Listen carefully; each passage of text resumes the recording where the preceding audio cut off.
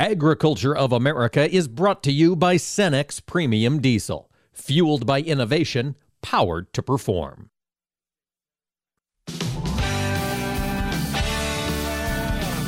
Informing America's farmers and ranchers. This is AOA, produced by the American Ag Radio Network.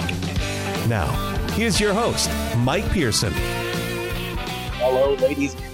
Thanks for tuning in to AOA today. Appreciate being included as part of your day. And we've got a lot coming today. If you've taken a look at the commodity markets, you've noticed there's some red on the screen, particularly in the soybean market. Jim McCormick of agmarket.net will give us an update on that here in just a moment. And in segment 2, we're going to check in with Brian Jennings. He's the CEO of the American Coalition for Ethanol. They were recently in Washington, D.C., advocating for some policy. We'll get the update from Brian. Before we talk with Patrick Surfass, he's the executive director of the American Biogas Council. That industry continues to expand. Patrick's going to have an update for us ahead of our conversation at the end of the show with Josh Linville, the vice president of fertilizer over at StoneX. Well, let's turn our focus to these commodity markets. Jim McCormick, we are seeing the soybeans just take it on the chin today, particularly in the old crop. What is going on? Well, I think part of it's, you could say, is the export sales. They did come in a little bit disappointing today. They should be expected. The demand is shifting away from South America, but they were below the trade expectations.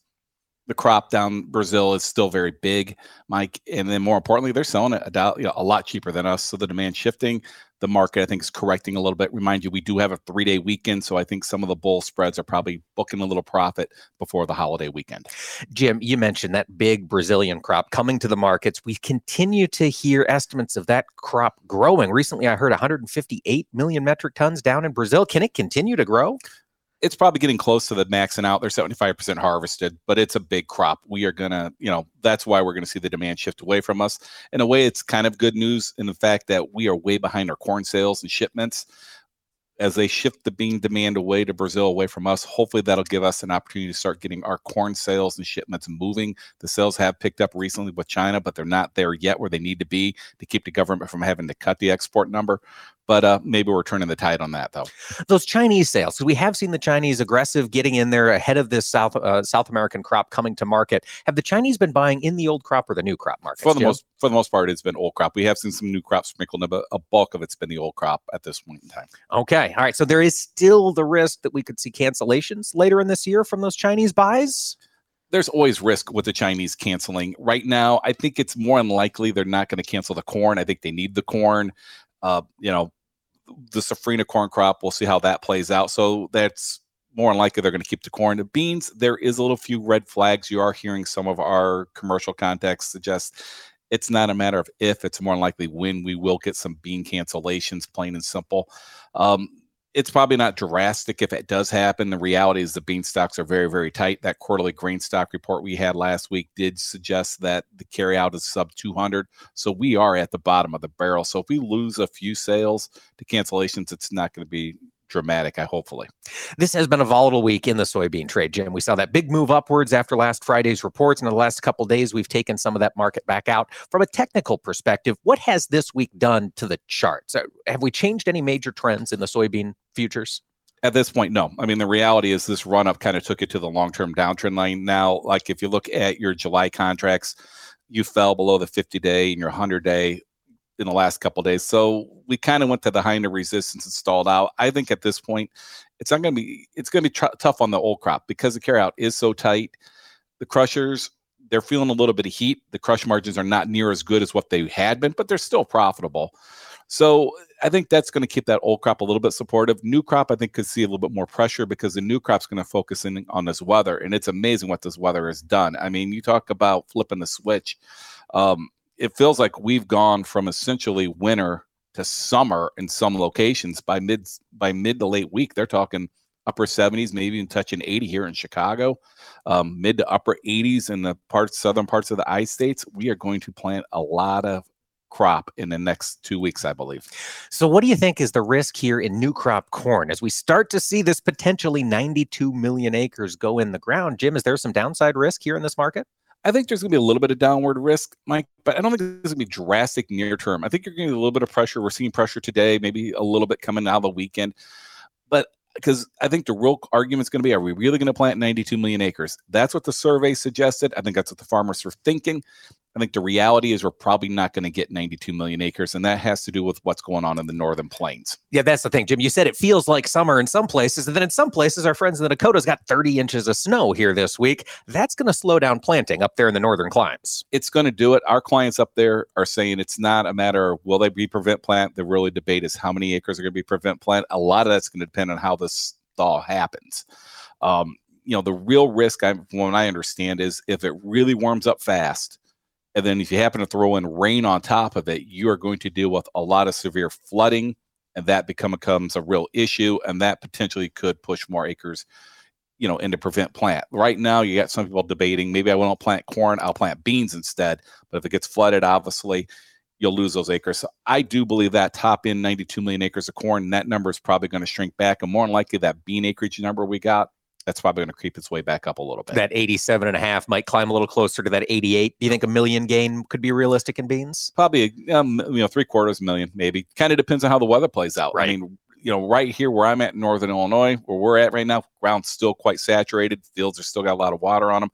We're going to warm up. We're not going to warm up near as much as maybe central Illinois, central Indiana. But if the weather cooperates, I think we'll get a few more bean acres, but the I states are going to try to plant the corn. Yeah. The debate's going to be what happens in the northern plains. All right. Looking at the trade today, Jim, we've got one spot of green in the commodity markets, and it's the wheat market. We've got hard red winter wheat up quite a bit. We know that crop is continuing to struggle out there in the plains.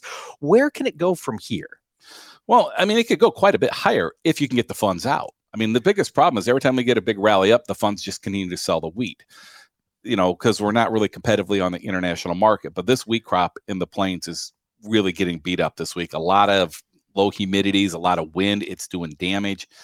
And I think hopefully that's going to put a bottom in the market. How much we can rally, like I said, it's going to depend if the funds decide to get out of this massive short position they're currently carrying. And are the funds carrying that short position in Chicago and Kansas City both, or are they predominantly short in Chicago? They're carrying it both, but it's primarily in Chicago. So what you could see is a little bit of rebounding in the Kansas City wheat, where the Chicago wheat overall continues to be under pressure. Because if you look at how the crop looks as a whole, the soft red belt, Southern Illinois, Southern Indiana, that crop, if anything, maybe has a little bit too much water on it right now, but it's going to look really, really good here in a week, 10 days with this warmer temps. So you could see a play where they essentially come in where they traditionally do. Well, they'll be buying the Kansas City wheat. They'll be selling the Chicago wheat, and they may even be buying the Minneapolis spring wheat, because we're also going to be losing some spring wheat acres more than likely due to this huge snowpack on the ground. Yeah, that 30 inches of snow that came down covered a lot of potential spring wheat acres earlier this week.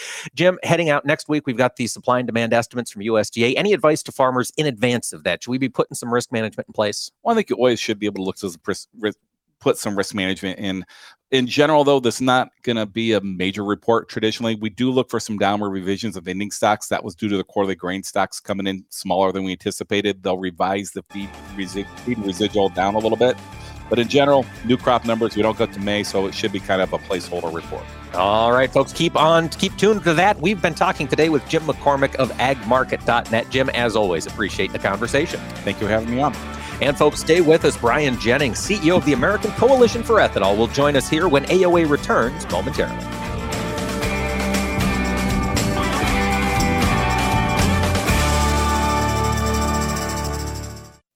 Agriculture of America is brought to you by Cenex Maxtron Synthetic Diesel Engine Oil.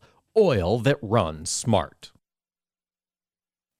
Tom Fry, Director of Performance Products at the Mosaic Company, was at Commodity Classic this year helping farmers think about advanced crop nutrition. A lot of times it's easy when we approach our fertilizer plans to kind of go, oh my gosh, I've got so much that I need to balance around seed and crop protection and new equipment, all of that, to say, oh, I'm just going to do the same thing I did last year. Up to 60% of the yield potential on any given field is directly related to balanced crop nutrition. So let's make sure that if we're going to get the most out of that seed, the most out of the precision agriculture that you're focused on, that you're taking some time, pull soil tests, coordinate with your retailer, and really think about what your precision fertilizer plan is for 2023. Tom, the conversation around biologicals has accelerated rapidly. What's changed to bring them to the fore? Part of it is just the new tools and research that we have to be able to more precisely identify the right mix of microbes and put them in a package that allow them to perform. There's been a huge investment made by a wide number of companies.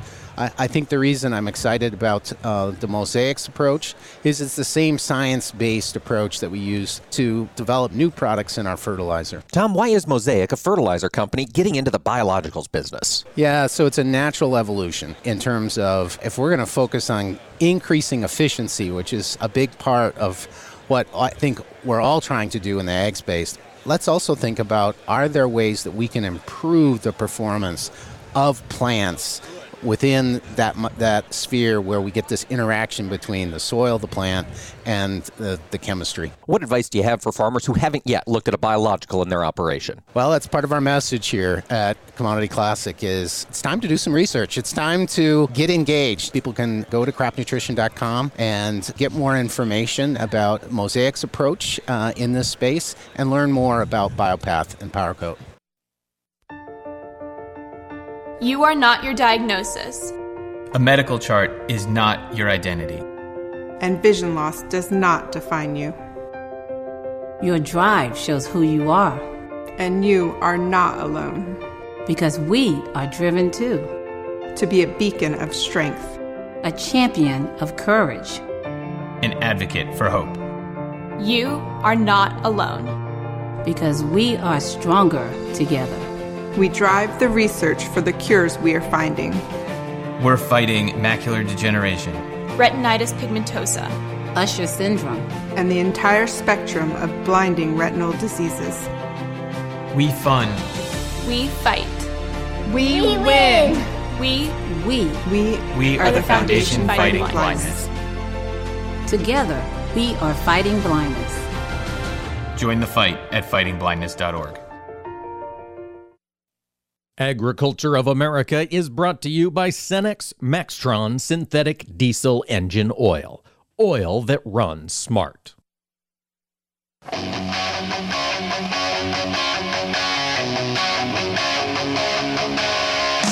Keeping America's farmers and ranchers informed on AOA. Now back to Mike Pearson. Welcome back, ladies and gentlemen. Thanks for tuning in to AOA. Today, something we are a big proponent about here on the AOA radio show is getting in touch, getting in front of your legislators and your regulators to tell them about the work we're doing out here in the countryside for agriculture. And here this past week, we had several ethanol producers and farmers make that trip to Washington, D.C. to advocate on behalf of their industry for the American Coalition of Ethanol. Fly into D.C. Joining us now for an update is CEO of ACE, Brian Jennings. Brian, was it good to be back in D.C. checking in with all those folks in the ethanol industry? Hey, Mike, good morning to you and your listeners. And yeah, believe it or not, it was really good to be back in the Beltway, to be in the nation's capital, because we had taken a bit of a hiatus due to COVID and some other issues. So this was our first time back with our members to do a fly-in since 2019. So it was timely not only for the cherry blossoms, but it was timely for a lot of important priority issues that we have on our plate. Absolutely, Brian. I think one of those most important priority issues is summer is coming close. We are running out of time to have access to E15 at pumps across this country. What was that conversation like about getting E15 authorized for year-round approval? E15 year-round, and more acutely, as you mentioned, Mike, getting a solution in place for the upcoming June 1st summer driving season was our very top priority. As you might imagine, we were able to talk not only to members of Congress about the legislation that has been introduced on both sides, on the House and the Senate side, which would solve for this problem on a permanent basis, which is the long-term solution we need. But we were also able to engage with EPA about the urgent need to do something about the summer of 2023. And what we're advocating for, Mike, is the same emergency steps that the president announced in Iowa almost a year ago now, when he announced the fuel supply situation was under a lot of stress due to the war in Ukraine, due to volatility.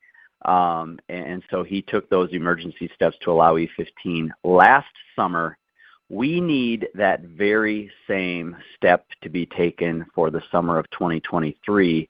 And our members, 60 strong, were able to impress upon EPA the urgency of needing to do that.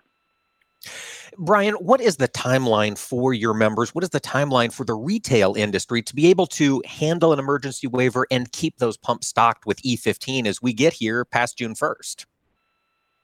So technically, Mike, the summer driving season, as EPA defines it, begins June 1st for retailers. However, think about everyone in the supply chain that needs to be equipped to supply those retailers with the correct fuel in advance of June 1st. And so really what we're looking at is May 1st. So we have less than a month.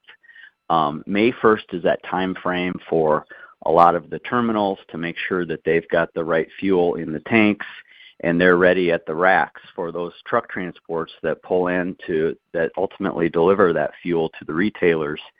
And so that's why, the next 2 or 3 weeks are really critical. We know the president made this decision, made the announcement April 12th of last year.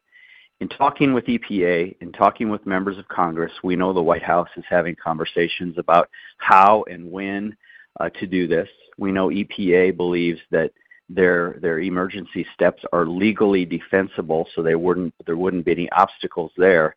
So it's just a matter of continuing to press upon both EPA and the White House that this needs to be done, and it needs to be done very soon. So I would expect, Mike, before the month of April closes, we should have an announcement, whether it's from the White House again, I don't know, but at least from EPA about emergency steps to allow E15 this summer. All right, folks, be watching those headlines. We're getting down to crunch time. We'll see if the EPA can move forward with a solution.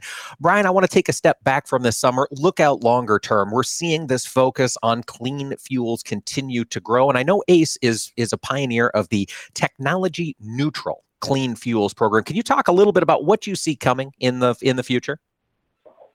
Yeah, so what we really discovered, and we knew this going in, but we discovered it, reinforced it last week in the meetings we did. We did 100 meetings between the House and the Senate side. Our members did, I should say. And both Republicans and Democrats in Congress are beginning to have more robust conversations about clean fuel policy and about steps that can be taken to further decarbonize the transportation fuel that we're using. And I know for a lot of folks in rural America, we get concerned that must mean, they're going to try to electrify all of the vehicles. And that absolutely is a concern of ours. But what I can tell you is that there are more serious conversations going on than that lawmakers understand it's just impractical to electrify everything. And that means, how do we then decarbonize or reduce the carbon intensity of the liquid fuel that will be used for generations to come? And ethanol plays such a critically important role there. And so our members, whether they were farmers or ethanol producers, were able to talk to these members of Congress about how their practices on the farm help reduce ethanol's carbon intensity, or an investment made within the ethanol facility itself perhaps reduces energy use and then reduces the carbon intensity of our fuel. So we really tried to put a foot forward to talk about how ethanol and farmers are part of the solution, as long as these policies are technology neutral and treat everyone from a low carbon technology standpoint on the same playing field. As long as that field is level, we see biofuels being very, very competitive. Of course, Brian, ACE is the chief proponent of this. You're very active politically. If we've got listeners who want to chime in, learn more, where can they go to keep up with the work that ACE is doing? Sure, Mike. They can go to ethanol.org. They can learn more about the advocacy we're doing. And in fact, right now we're doing a very urgent call to action where they can contact the White House or EPA to make sure that the administration knows we need this E15 emergency waiver. So if you go to ethanol.org, we can help hook you up with contacting either the White House or the EPA today. Fantastic, folks. Take them up on that. Use these tools to spread the good word of agriculture. We've been talking today with Brian Jennings, the CEO of the American Coalition for Ethanol. And Brian, I know you've got a lot on your plate today. We'll let you go. Thanks for joining us here on AOA. Thanks so much, Mike.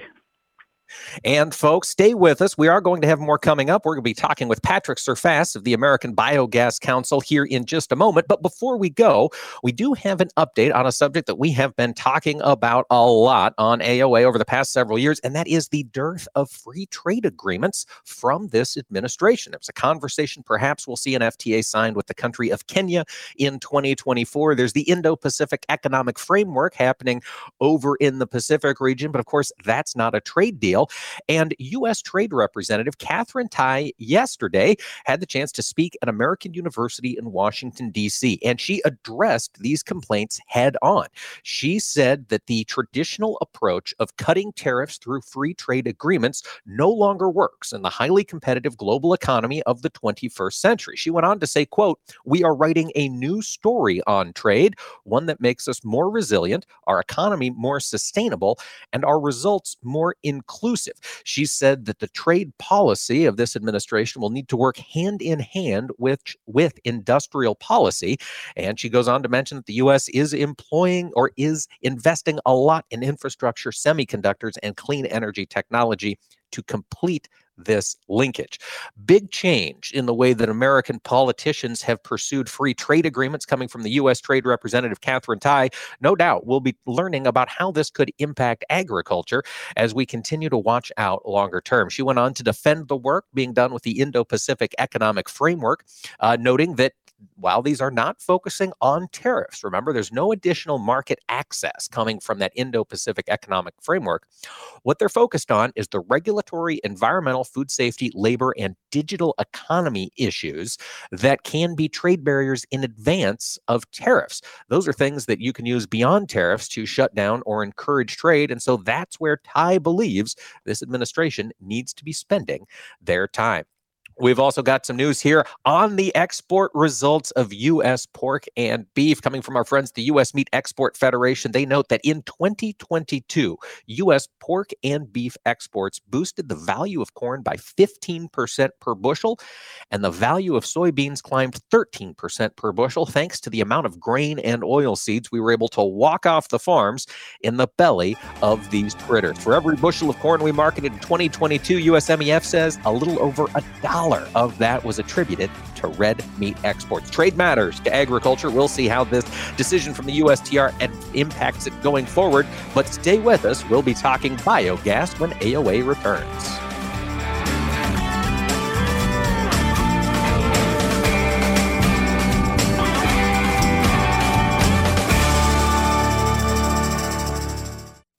Agriculture of America is brought to you by Cenex Premium Diesel. Fueled by innovation, powered to perform. Join us every Tuesday for Around the Table, brought to you by CHS, as we discuss how cooperatives support farmers and ranchers and build strong communities.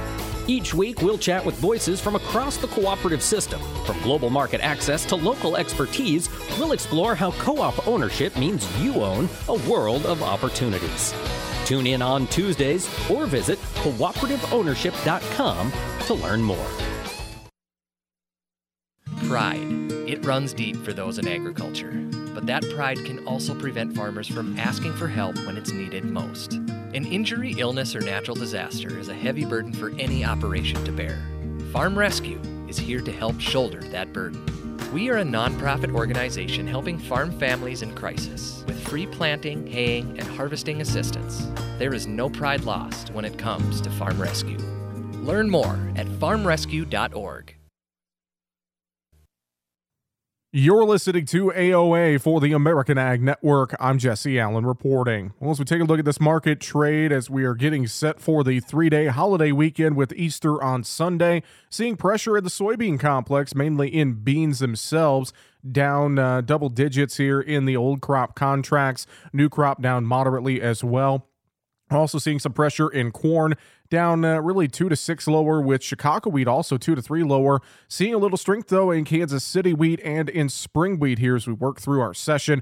Meantime, really good, robust strength in the cattle market. Hogs did have a sharp move higher at the open, but have since backed off of that move. We did get big pork sales on the weekly export sales report as China bought just over 20,000 metric tons and we had a total sale of 53,200 metric tons for the week for pork, a marketing year high. Corn net sales for old and new crop were solid, with China taking 23.1 million bushels on the week. Beet and wheat sales, though, were not that robust for the week ended March 30th. So those numbers playing in. Traders, though, just cautious here, it appears, ahead of the holiday weekend. Jobs continue to be a focus on Wall Street as we head into the holiday, with the data this morning focused on layoff and weekly jobless claims. First-time jobless claims rose notably to 228,000 in the week ended April 1st, which is well above analyst expectations of 201,000. Furthermore, the previous week's total was raised to 246,000 claims, up from the 198 originally reported. This pushed the 4-week moving average to 237.75 thousand jobless claims. So watching how Wall Street reacts so far, fairly quiet on Wall Street as we work through our Thursday. And again, it just feels like traders are going to be having a cautious tone and will reset after the 3-day weekend. That is a check of the market trade this hour. You're listening to AOA for the American Ag Network. I'm Jesse Allen. I'll take dig a little, learn a lot for 30 bushels. Soft and crumbly. Tom. How does healthy soil feel to the touch? Correct. Dig a little for 40 bushels. Sweet and earthy. Tom. What does healthy soil smell like? Yes. Go again. Dig a little for 50 bushels. Dark, porous, and alive. Tom. What does healthy soil look like? You win. Understanding the basics and benefits of healthy soil can make your farm a winner too, through lower input costs, better yields, and drought protection, which can lead to a healthier bottom line for your business. Contact your local Natural Resources Conservation Service office today to find out how you can unlock the secrets in your soil. This message brought to you by USDA's Natural Resources Conservation Service and this radio station. Agriculture of America is brought to you by Cenex Maxtron Synthetic Diesel Engine Oil.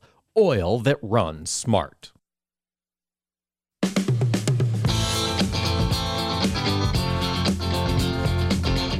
Keeping America's farmers and ranchers informed on AOA. Now back to Mike Pearson. Welcome back, ladies and gentlemen. Thanks for sticking with us here today on AOA. You know, we just heard from Brian Jennings at the American Coalition for Ethanol. And if you're a regular listener to AOA, you know, we've talked about the liquid biofuels industry quite a bit. But biofuels aren't just liquid. Sometimes they can be a gas. And joining us now for an update on that segment of the industry is Patrick Surfass. He serves as the executive director for the American Biogas Council based in Washington, D.C. And Patrick, thanks for joining us today. Thanks, Mike. I want to start by getting into sort of the facts of the industry. Patrick, biogas, of course, would be impacted by this most recent Environmental Protection Agency Renewable Fuel Standard set rule, the big piece of rulemaking, and it's going to help shape our biofuels industry. How did the biogas industry come out under this set rule from EPA? Well, really, really well. There's a bunch of things in the rule that we've been working with EPA on for a long time, and it helps to get some things working that should have been working for probably the last several years, maybe as many as 7 years, and now we're finally moving ahead. So there's moving the Renewable Fuel Standard program ahead, which is really helpful for encouraging the production of renewable fuels. Moving it ahead was a big part of it, but there are two other major things in it. One is finally activating the ability to make renewable electricity for electric vehicles from biogas, which really helps small and medium-sized farms in particular, and then also allowing for food waste to be added to biogas systems, which not only helps to recycle food waste, but can really help boost biogas yield. So if you've got a farm-based biogas system that's taking in manure as your primary feedstock, if you just take in about 10% food waste, you can sometimes double your biogas yield just with that little amount of food waste because it's got so much energy in it. So the two things together we are expecting will really help to boost the growth of the industry, but in particular also help to build out their smaller and medium-sized systems, which in the ag industry is really going to help your smaller and medium-sized farms, probably mostly dairy and swine, to some extent poultry as well. Patrick, and that's a great point. Let's back up a little bit and talk about the shape of the industry. You mentioned the different size of facilities that can be installed. For the American Biogas Council's perspective, what segments of the industry do you guys cover? Is it all the way from the farmer up to the utility scale, or do you have a specialty that you focus on? Yeah, it's everything, because the biogas system really touches all parts of that industry, because you got to touch the feedstock, which can impact farming operations. Then what do you do with the product? What do you do with your gas? How do you sell it to make money for the farm? And what do you do with the digested material, your solids and liquids that formerly were manure or food waste and now is this awesome super fertilizer?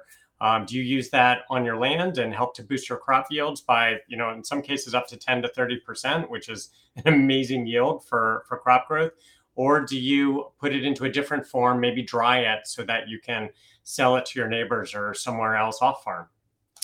And that is fantastic. And Patrick, when we think about the biogas production industry, the digesters, the power plants, you're taking all of this organic waste and converting it into renewable gas. They've been around some time, but the growth has been accelerating rapidly. Can you give us an update on the industry? What kind of growth levels have you seen on construction projects?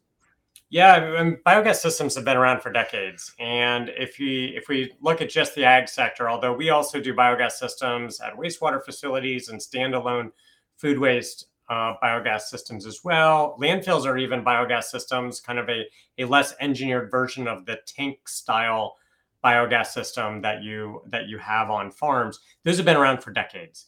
And in the ag industry in particular, they've generally been used to help knock down odor from raw manure and help to convert the material into the manure into a material that's more readily absorbed by your crops in your fields, and also to generate additional revenue. Those additional revenue streams are especially important, of course, when you have very variable commodity markets.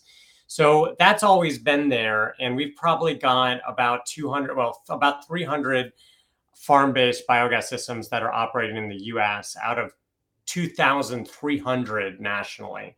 And what's really happening is that as these biogas systems are seen running more and more successfully by different farmers, and farmers talk to other farmers, and now we see some of these policies in place that are really helping to increase the profitability of some systems.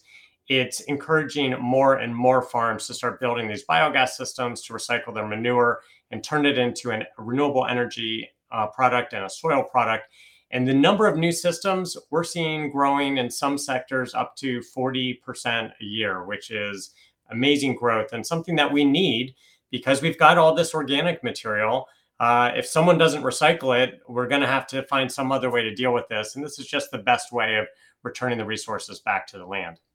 Absolutely. And dividing that organic material into two value-added products is a pretty neat plus. Now, I did want to circle back to a comment you made there, Patrick, because as we're thinking about adding an extra revenue stream, particularly for those farmers looking at installing digesters, the question comes back to how do you sell the gas that you're producing? Do you truck it? Do you pipe it? Do you sell it as power? What do we need to know before we start digging into these digesters? Well, it kind of depends on where you are. What is easiest to sell from where the material is, because you don't want to move the manure. You don't want to move the food waste. That's all wet. Wet is heavy. Heavy is expensive to move. But moving gas or moving electricity is easy to move. So yeah, you build the biogas system where the organic material is. And then from that biogas, you generally either run the biogas through an engine, microturbine, or fuel cell, or a linear generator and produce electricity, and then put the electricity, maybe you use it on site at the farm or some of it, and then you export the rest of it through our electric lines. Or you can clean up the biogas, and biogas is 60% methane, 40% CO2. If you take the CO2 out, you're left with nearly pure methane. That's the same as conventional natural gas that we already have in the pipeline. So if you're near a gas pipeline or you can connect to one, then you might upgrade your biogas to renewable natural gas and put it directly into the pipeline and transport it to your customers that way. So it really depends on where you are and what the size of your system is. That's incredible, that kind of flexibility on such a product. While we're thinking about the feasibility of digesters on farms in particular, for our audience here, Patrick, is there a geographic region of the country that seems to make the most sense, either because of the value of the gas or electricity being sold or the convenience of feedstocks? Well, in some places, the policies can make the opportunity slightly better or slightly worse. But really, the opportunity is so strong right now because of some of these national policies that we have in place now with the Inflation Reduction Act that was passed this summer and the changes that we're expecting to be finalized in June from the Renewable Fuel Standard. Those are so powerful that it's really creating growth everywhere.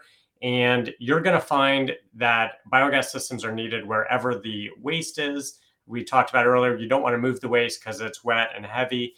And so you basically have organic waste wherever there's people producing the solids that need to be handled for our wastewater, or producing food waste, or where there's animals, and that's producing manure or any of the other organic waste that comes from processing the animals and then cleaning the facilities that process those animals. So you're basically going to have organic waste wherever there's people or animals. And I challenge anyone to find a point on the map in the US that doesn't have people or animals. And wherever you have either or both of those, you're going to have waste, and you should be building biogas systems to be able to recycle it. Building those biogas systems, of course, anytime we're pulling new technology into new places, there's a price tag for it. You mentioned some of the incentives out there. Are there still any incentives floating around from either the Inflation Reduction Act or the infrastructure bill here over the recent years? Yeah, there certainly are. They've really created a lot of opportunity to be able to get value from the environmental benefits that you're already creating by building a biogas system. So the benefits were already there. Now they're able to be monetized a little bit better, so you can get carbon credits or renewable energy credits. And there's an interesting thing that's happening, especially with the Inflation Reduction Act, that might even tie back into your previous speaker here, where the biogas industry is not just producing renewable electricity or renewable natural gas. We're sometimes also producing the feedstock to make other renewable fuels. So the ethanol industry, for example, is starting to use biogas instead of conventional gas to lower the carbon footprint of ethanol. It's even happening with gasoline and diesel. Gasoline and diesel uses a lot of hydrogen to make gasoline and diesel from oil. Well, that hydrogen is generally made with conventional natural gas, with fossil-based natural gas. If instead you substitute renewable natural gas or biogas in that process to make the hydrogen, to make the gasoline and diesel, you've now lowered the carbon footprint of even gasoline and diesel by using biogas. And there are other renewable fuels as well, sustainable aviation fuels and others. And so it's really interesting to see this growth of not just producing electricity or renewable natural gas, but also producing these feedstocks to decarbonize fuels all across the country. And that really creates an opportunity for the ag industry to be able to recycle manure, produce these products that many people are going to want to buy, and hopefully some environmental benefits along the way. Yeah, and a little bit of a market premium never hurts either when new industries are being developed. Patrick, of course, you keep track on the whole biogas industry there at ABC. Where can our listeners go to keep up on both the policy and the production side of biogas?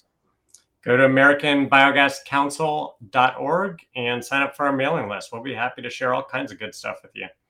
And it is an industry that is continuing to change and continuing to grow. Might be a good fit on some of your operations. Patrick Surfass, Executive Director of the American Biogas Council, thank you so much for joining us here on AOA today. Always a pleasure. And folks, stick around. We're going to talk about some of that manure value as fertilizer with our friend Josh Linville of Stonex here when AOA returns.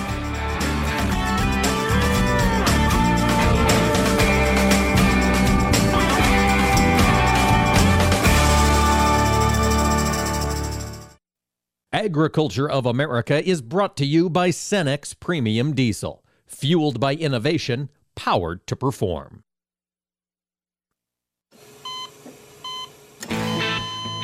As an organ donor, your story doesn't have to end.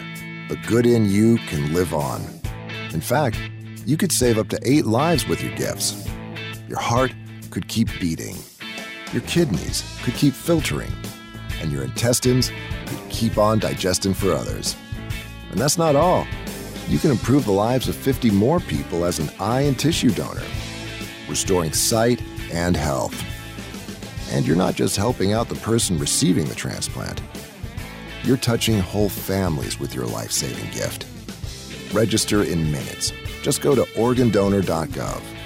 You'll be happy you did. And just maybe, someone else will be happy too. Sign up today. Go to organdonor.gov. It saves lives. U.S. Department of Health and Human Services, Health Resources and Services Administration. Hey, Dad, your prescription will be ready in just a minute.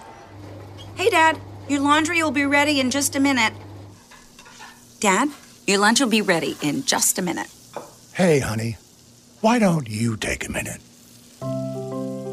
When you help care for a loved one, you give them as much time as you can, making sure they're safe and comfortable.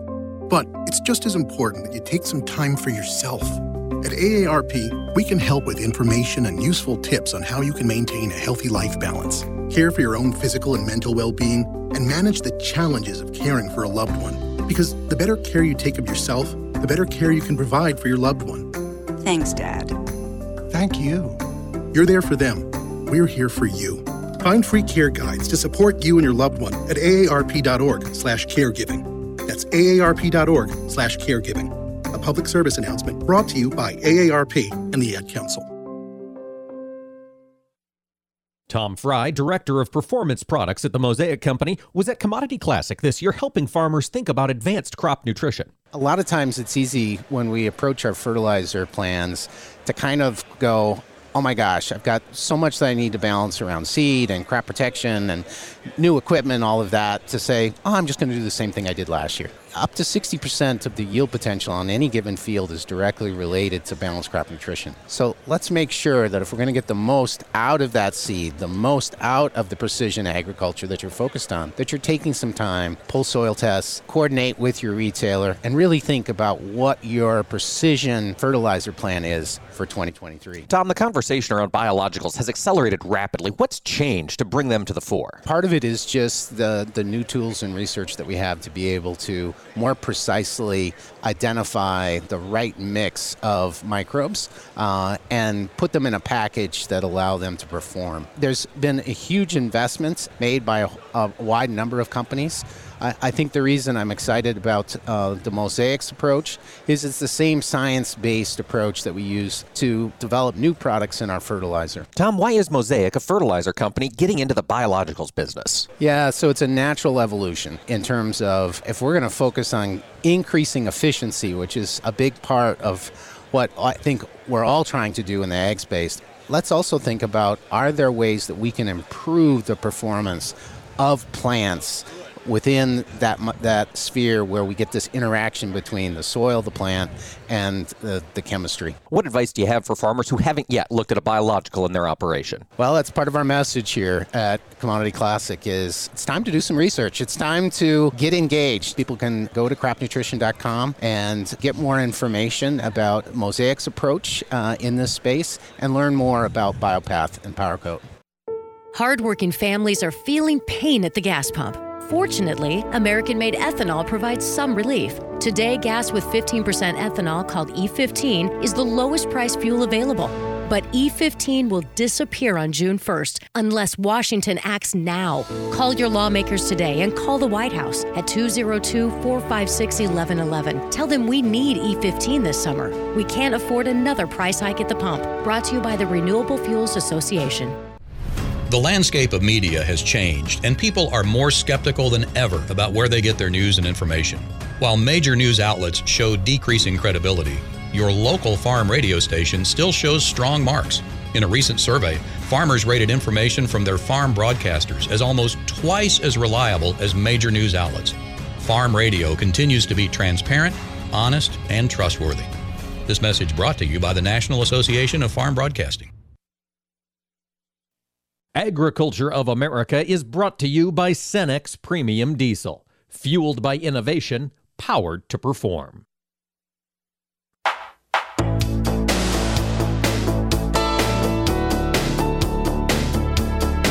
Keeping America's farmers and ranchers informed on AOA. Now back to Mike Pearson.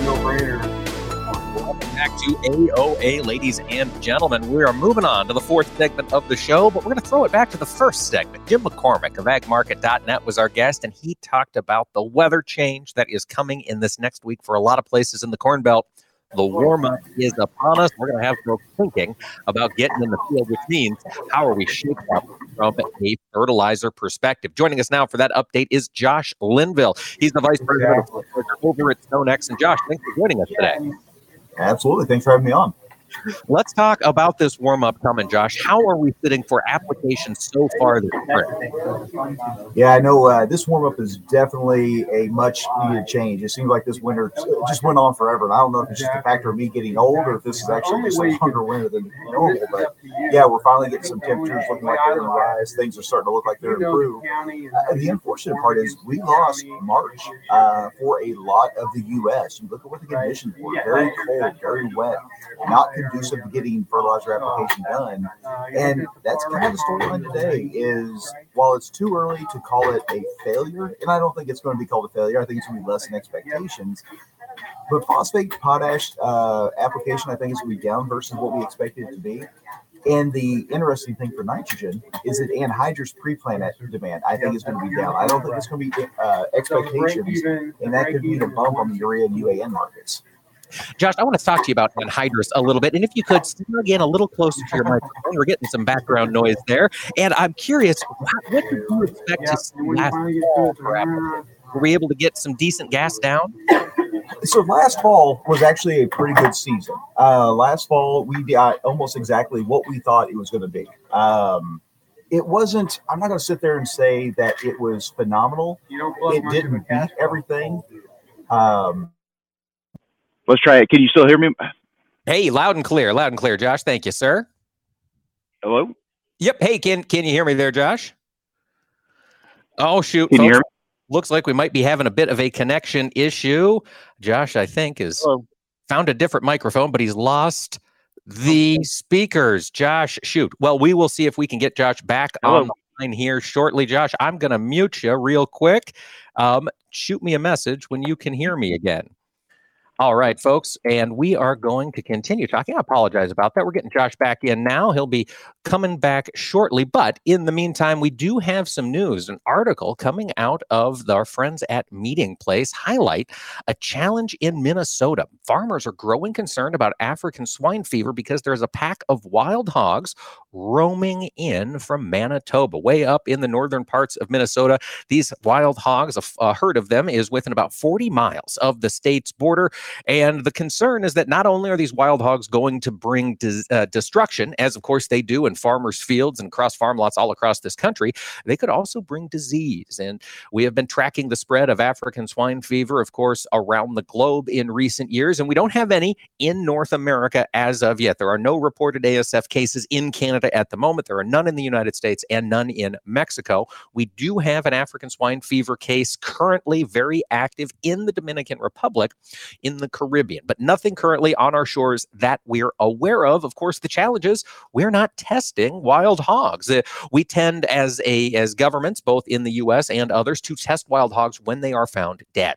And that is when they send in the tissue samples, and that is often when these reports of African swine fever are found. So the Minnesota Department of Natural Resources doesn't have any fund for wild hog monitoring programs, though there is some push in the Minnesota House of Representatives that would penalize ownership of wild boars. The idea being, well, at least we're not going to continue to bring in more wild boars or keep them running around there in Minnesota.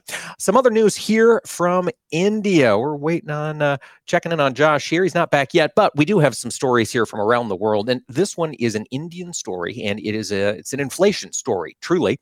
Milk price is exploding in the country of India. We've talked about the economic growth that has been taking place in that country. It's been much slower to grow than China, but a lot of ag experts are excited about the potential that India brings to the global demand scale as their economy continues to grow. Well, we're seeing, or we could be seeing, the impact of those Indian consumers in global dairy markets as we get through 2023. Right now, farmers in India are dealing with two issues at the same time. Condition number one is a disease called lumpy skin, which is, I imagine, a disease that is what it sounds like, a disease of lumpy skin, and it draws down that's issue one. Then they're also seeing a drop in market-ready cattle, just like we're seeing in this country. In India, the supply crunch is being brought about because of the pandemic shutdowns. They were not able to get most of their cattle bred.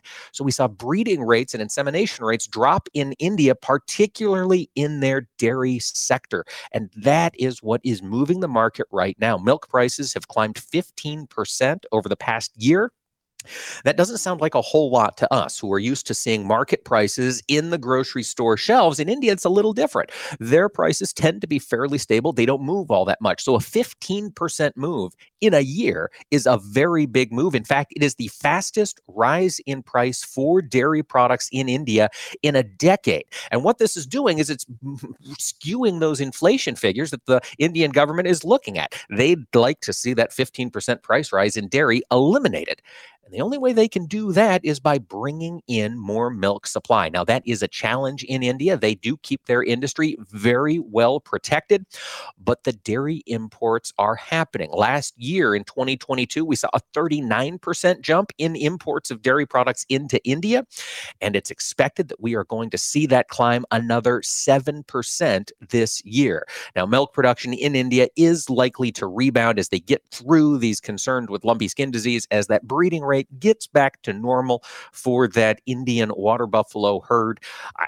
I would imagine that would help bring the price of milk back down. But for the time being, those Indian consumers are going to be looking everywhere for milk. And I've got a feeling part of that will mean coming back to the United States to secure our high-quality dairy protein.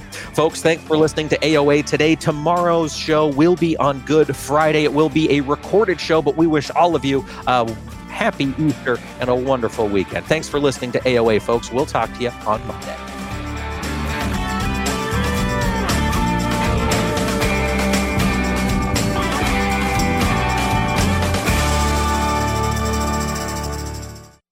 Agriculture of America is brought to you by Cenex Maxtron Synthetic Diesel Engine Oil. Oil that runs smart. What a great organization, helping families in need like ours. It's a godsend. When an unexpected crisis strikes, Farm Rescue is here to help. Assistance is available free of charge to farm families experiencing a major injury, illness, or natural disaster. Our volunteers and equipment are ready to spring into action with planting, haying, and harvest support. If you or someone you know could use a helping hand, visit farmrescue.org today. As planting season begins across the country, the American Seed Trade Association reminds farmers to follow the basic steps for seed treatment stewardship. Follow directions on seed container labeling. Eliminate weeds in the field prior to planting. Minimize dust by using advanced seed flow lubricants. Be aware of honeybees and hives located near the field. Ensure that any spilled seeds are removed or covered by soil to protect wildlife and the environment. And remove all treated seed left in equipment. For more information, visit seed-treatment-guide.com or contact your seed dealer. Through the years, you've really kept up with the times. You're on social media. Like, dislike, block. Maintained your health. 10,000 steps. I'm a beast. You even programmed your own smart home. In 10 minutes, remind me that I'm a genius. In 10 minutes, I'll remind you that you're a genius. If you can do all that, you can definitely save for retirement. Just go to aceyourretirement.org, a free online tool sponsored by AARP that can help you get on track with your retirement savings no matter your age. At aceyourretirement.org, you'll meet Avo, the friendly digital retirement coach, and in just 3 minutes, get personalized recommendations to help boost your retirement savings. They're easy to understand and work with your lifestyle. It's quick, easy, and free. Plus, it's brought to you by AARP, so you know they got your back. You are a genius. Take charge of your retirement. Go to aceyourretirement.org now. That's aceyourretirement.org. A message from AARP and the Ad Council.